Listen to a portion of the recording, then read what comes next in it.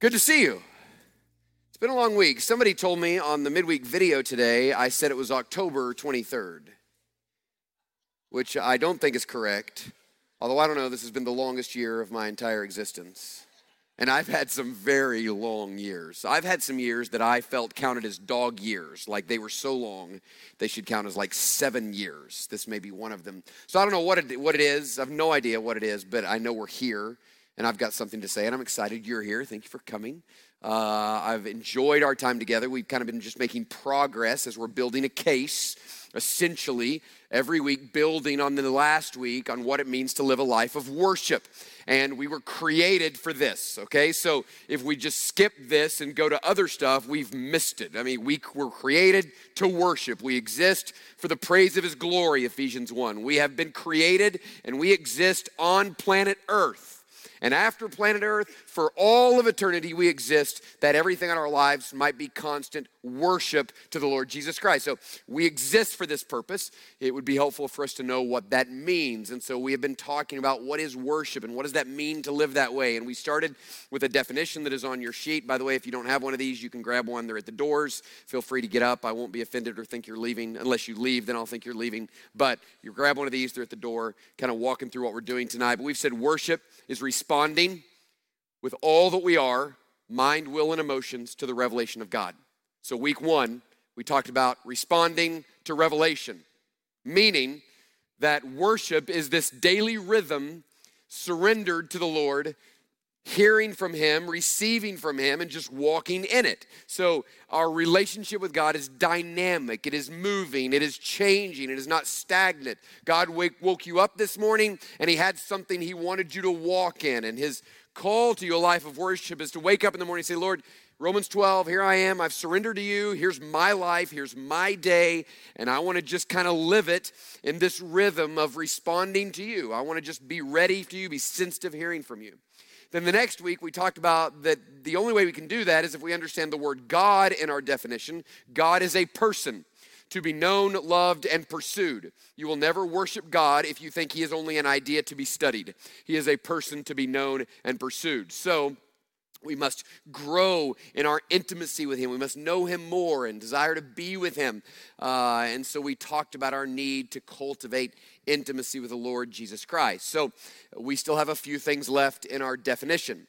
And so in the next 2 weeks, we're going to talk about worship with our mind and our emotions. You say, what about our will? Well, that's what we've talked about every week and are going to keep talking about, because at the very center of worship is what we talked about, this idea that you have to just surrender your will to the Lord. That's it. That's the starting place. The starting place of worship is, here I am, God, whatever you want to do with me. I'm ready. That's worship. So we really have talked about the will every single week, but I want to transition a little bit more into this idea of worshiping God with our mind and our emotions. So we'll do emotions next week. This week, right now, we're going to talk about what does it mean to worship God with our minds, okay? You'll see here, there is one truth for tonight, and it is this: the degree to which we worship God. So the whole thing we've been talking about is we want to worship God more, all of life, every day. So the degree to which we worship God will be determined by the depth by which we know God. The degree to which we worship is going to be determined by the depth in which we know God. And we're going to kind of talk about what that means here a little bit. So if you want to worship God more degrees, so I want to worship God 90%, 100%, then going alongside of that desire must be a deepening of knowledge. There's this little phrase I thought of this week that I've heard a lot in my life. I looked it up and found a bunch of people that had said it, and it says this: we cannot worship what we, and don't amen this, because I'm about to say it's wrong and I don't want you to feel bad. That happens all the time. We cannot worship what we do not know. Don't amen. I don't know why I'm saying this. It's not like you amen all the time. Oh, like I got a problem with you amening too much. I don't know why I was worried for a minute that I was going to get an outburst of amens. Never happened. They say all the time, you cannot worship what you do not know. Now, I understand that. What they're saying is, if you want to worship God, you got to know Him. And I wrote that down this week because I was going to preach about that. Like, that was perfect. That was exactly the phrase I needed for tonight. But the more I thought about it, I don't think it's true because a lot of reasons. One, John chapter 4, Jesus is talking to the woman of the well about worship. And he says this to her, "You Samaritans worship what you do not know." Well, that must mean you can worship something you don't know because she's doing it and all the Samaritans are doing it. See, they were worshiping. They just didn't know what they were worshiping. They didn't have worship in accordance to truth, so their worship was in vain, but it was still worship. I think about Psalm 115, all those who worship idols, they have ears, but they don't hear. They have eyes, but they don't see. So they're worshiping something, but they're worshiping something they don't know because you can't know a piece of metal or a piece of wood. There's nothing to know about that. I think about Acts 16, where Paul goes into Athens and he says that there is an idol there to an unknown God.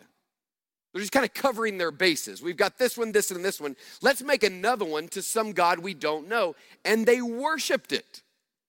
They worshiped an idol to an unknown God. Or Romans chapter 10, verse 2, it says about the Jews, they're zealous for God, but not in accordance with knowledge. Meaning, it is possible to worship something you don't know. Now, I had a thought today that I don't think I've ever had before. And you would think I would have because it's so logical, because we've been talking about worship is responding with all you are, mind, emotions, and will to the revelation of God. Here's the thought I had. Whatever has your mind, your will, and emotions is what you worship. Whatever has your mind, like what consumes your thoughts, what's got your mind most of the day? What's got your emotion? What gets you fired up? What gets you sad? What gets you happy? What is it that get your emotions going? And what's got your will? What's calling the shots? Could be all kinds of things. Could be kids, sports, job, whatever's got your mind, emotions, and will is what you're worshiping. Here's the thing. This world is filled with people worshiping things and they don't even know what they're worshiping. But everybody's worshiping something because something has your mind, emotions, and will. Something has those things. Something has control of those things. Something owns those things. So it is possible to worship and not even have a thought about what you're worshiping or even have any deep knowledge. So it is possible to worship what you do not know, but listen, it's not possible to worship God if you don't know him. Impossible. You cannot worship God if you do not know him. There is a direct correlation, given hence our definition tonight of what we're talking about, that one truth. There's a direct correlation between the degree of your worship and the depth of your knowledge. So, if you have a tendency to not want to go deeper in the things of God for whatever reason, then just know that's going to limit the degree into which you can worship God. There's a direct connection between what you know and what it is that you worship, okay? So I want to build a little case for how this works, okay? For how it is that we love God with our minds. And these truths are all right there. There's 4 of them. The first one is this. God has created you to know him. You say, well, yes, we know that. Well, I know you know that, but I want you to think about what that means. That means that the very core of our faith is knowledge. Like you have to know something. You can't get saved unless you know something. Now, there's a lot of people that know stuff and aren't saved, but you can't be saved without knowing stuff. The gospel is news. It's information. It's facts. It's history. It's here's what happened, and you have to believe the news. God wants us to know him. So God is calling us to think deeply about him. So whenever we say, oh, God, I want to know you, well, that means you got to study, right? I think my kids have this idea that, like, I want to know this information. Well, you could. Like, you actually could go upstairs in your room, leaving your phone downstairs, and you could actually know this. God, I want to know you. You could. Like that's possible. You just gotta go for it. But God has created us to be increasing in knowledge and to know him.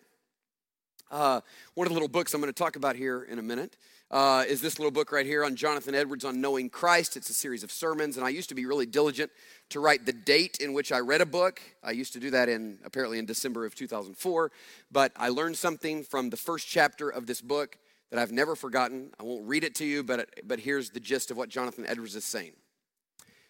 As human beings, God has given us intellectual capabilities that are superior to what he calls the brutes, animals. We have the ability to reason, to think, to understand, to use logic. We have abilities that animals don't have. And the reason God has given us superior intellectual abilities is because God wants us to employ those in something superior. Meaning, God's design for us was not just to live by instinct or appetite, where we just do what's next and we eat what's there and we just don't think, we just live.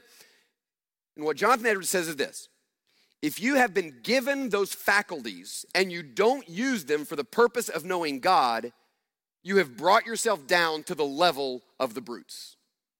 You're an animal. That's what he says.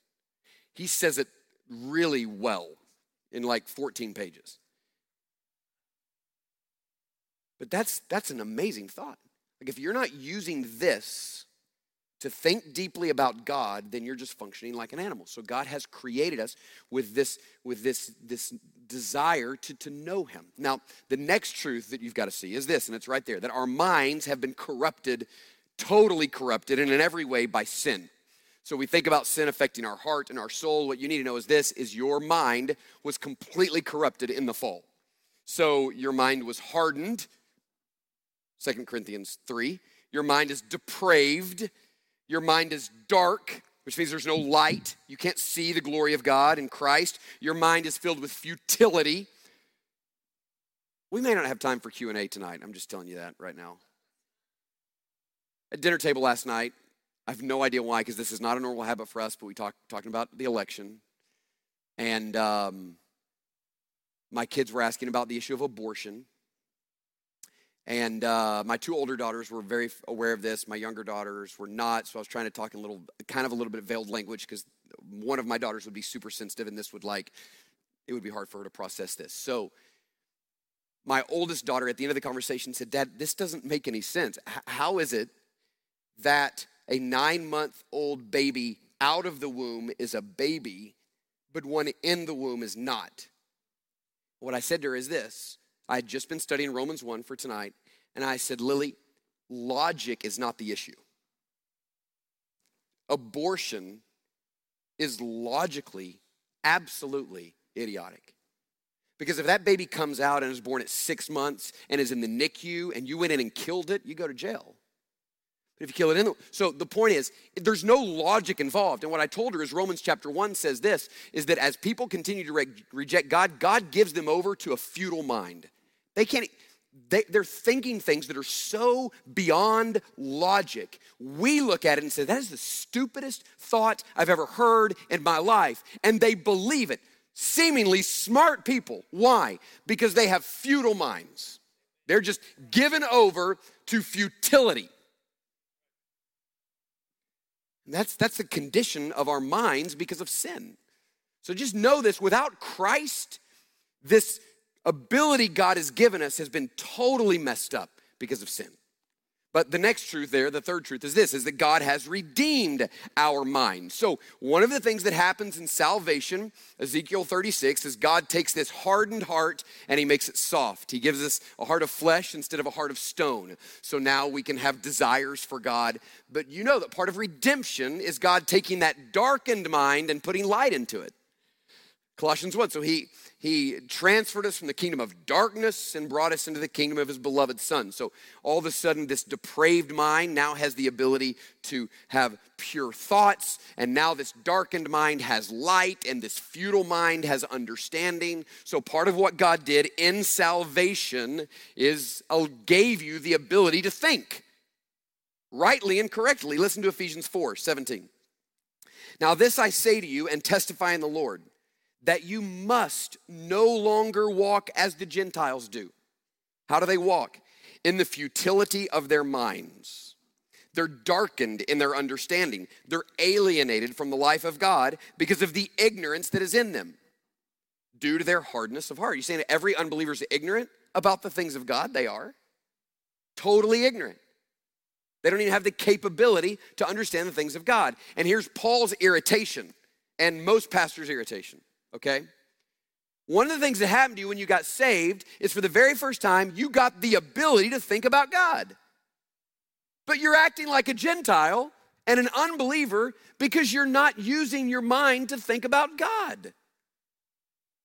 So Paul is saying God redeemed your mind. He turned the light on. He gave you this new mind, but you have to renew it, Ephesians 12. You've got to keep working on this mind and cultivating and developing this mind. But one of the things that happens in salvation is we get this new redeemed mind. So, created to know, to study, to think, to reason, to use our intellect, created for that, corrupted by sin, awakened in salvation, which means those of you who know the Lord tonight can know God. And so the final thing is this, and it's right there, is that we must then seek diligently to love God with all of our minds. If God, through salvation, has given us the ability to know him, then we've got to make this a pursuit. So we think about that one command, to love the Lord your God. Well, he says you got to love the Lord your God, and part of that was all of your mind, meaning if we were to ever get into like absolute love of God, remember our chart last week, like all the way to the top of the chart where we're just all in love with God, then the result of that, or one of the ways that would happen, is that this mind would be all God. Like every thought we had would be somehow connected to our understanding and belief in God. There wouldn't be any idle thoughts. Every thought would be consumed with God. Now, like I said, we're not going to get to the top of the chart, but we want to get to the top of the chart. Like we're not going to get there until glory, but we're seeking to get there. You say, well, what does that mean? Well, loving God means that you're engaging your mind in the things of the Lord. Now, one of the things I think we want to make clear is this, is that the reason, and I love this idea that you have love and mind together. I read an article by R.C. Sproul, and he said this. He said, when we think about love, we often say, well, I fell in love, like something accidental happened. Like I was just walking down the road, and I just fell into love. And I think the reason we say that is because that's what most people think, right? Like I was at this place, and I saw her, and just, I don't know what happened. Like I fell, and I was in love. The problem is that you don't just fall in love with Jesus. Because if you say that, then you also have the people that say, well, then you fell out of love. Like you also, I don't know how you fall back up. I don't know how that works, but like love is an engagement of the mind, right? Like if you want to grow in love, there's a connection between growing in love and growing in your mind. We always think of love in terms of a feeling or emotion, but the Lord says this, do you want to love me more? Do you want to have deeper affection, desire for me? Because spend all week next week on that. Do you want to have greater devotion? Well, then here, listen, part of that is you engaging your mind. So we engage our minds, we think deeply about the things of the Lord, because in so doing, it raises our affection, our feelings, and it raises our devotion, our desire to do things with the Lord. So on my second week of talking about worship, I really emphasized more of this intimate, going deeper with the Lord emotionally and relationally. And I had a couple of conversations which people said, well, Pastor, it seems like you're saying that we don't need Bible studies. I said, well, no. What I'm saying is some of you don't need another Bible study, because all you're trying to do is just fill this up, and it's not leading to anything else. You're just consumed with knowing more. And I said, I'm going to get to the week in which I talk about your mind, but I want to really state this case that God wants your heart. He wants your heart. He wants relationship. He wants to sit with you and know you. But, you got to listen to all 5 weeks in order to get the whole picture. And this week, what I'm saying is this, is that part of that is also the intentional engagement of your mind in the growth of the deeper things of God. Because as you do that, you will love him more and serve him more. I say this all the time. I have this conviction. I said this like 2 weeks ago. I don't know when. I think I say it all the time. I just have this core conviction that if I can just get people to go after Jesus and start pursuing him and reading about him, this is why I love D groups. If I can get you reading your Bible, I think when you meet Jesus, you're going to like him. I'm sorry, like that's big for me. Like if every week I can just say to you, go after God, read your Bible, I think that the more you go, you're going to really like him. You're going to think, this guy is incredible. And he's going to get your heart, and he's going to get your devotion. So I was thinking today that when I graduated from college, I went overseas. I made a commitment to go 2 years, stayed about 2.5 years. And somebody gave me this idea that before you go, and I didn't really have internet. I did have an email address, but it was really early in that, so there wasn't a lot of things to entertain me. Somebody said, talk to 10 people that you really respect and get them to all recommend books and take those books with you. That was a great idea. So I went to my Uncle Jim, staunch Reformed Calvinist. I said, give me a book. He gave me Lorraine Boatner's The Reformed Doctrine of Predestination, 500 pages. I bought it and took it with me. I asked Paige Patterson, who'd been very influential in life, staunch anti-Calvinist. He gave me Leon Morris on the apostolic preaching of the cross. So it's this chapter by chapter study of every Greek word used for salvation and what it means, okay? My Uncle Jim gave me a book on George Mueller. So anyway, all these books. The first two I read were the first two I mentioned. The Reformed Doctrine of Predestination, 500 pages.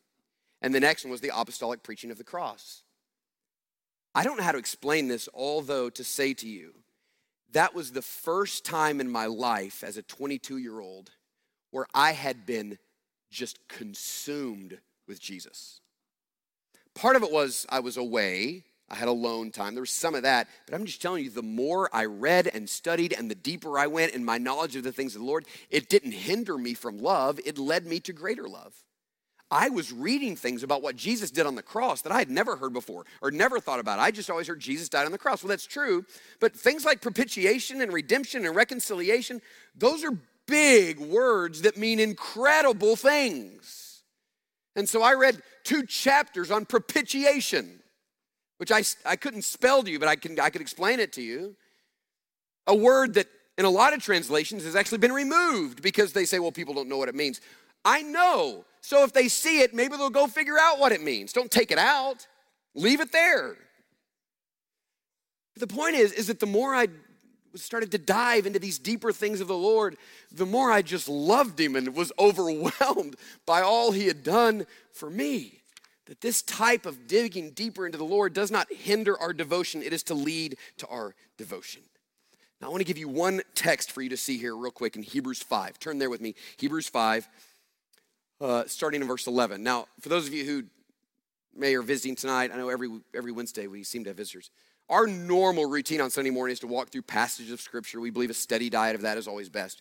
This is a little bit different on Wednesday nights. We're looking at some topics. But I want you to look at this passage.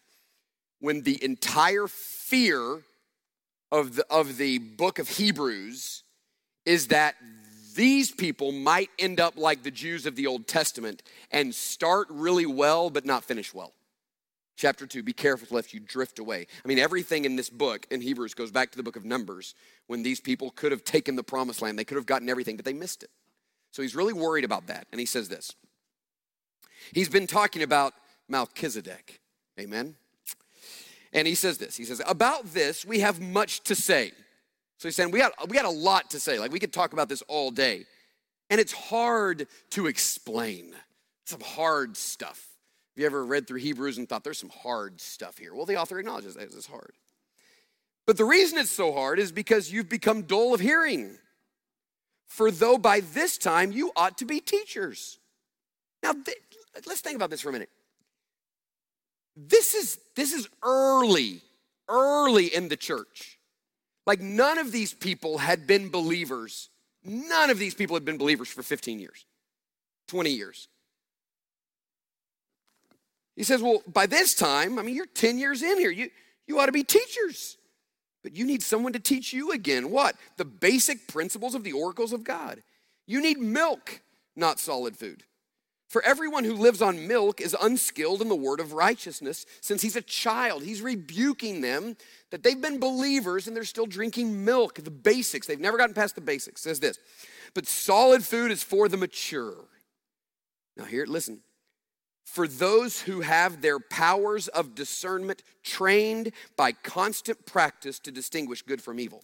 So the reason you can't say, well, this is for theologians and this for those who have seminary degrees, is because this says what you need to think deeply is just constant work. Work. You just need to put in the effort. It's for those who've been trained by practice to distinguish good from evil. The ability to understand the deeper things of God is simply for those who have the mind of Christ and who will apply themselves to know it.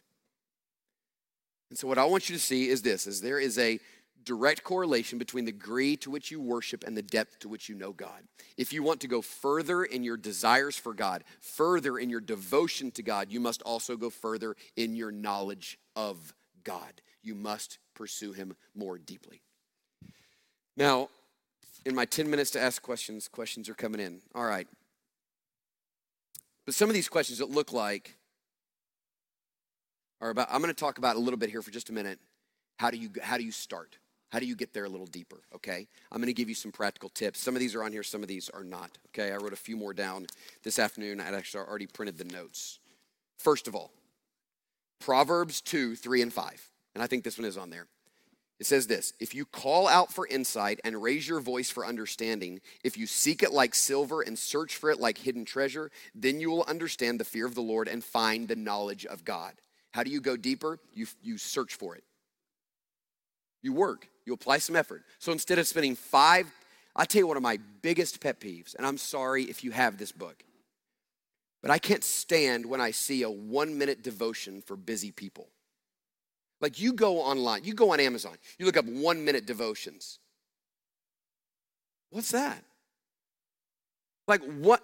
Like somebody was in the bookstore and thought, I tried 2 minutes and it was a stretch. This is perfect.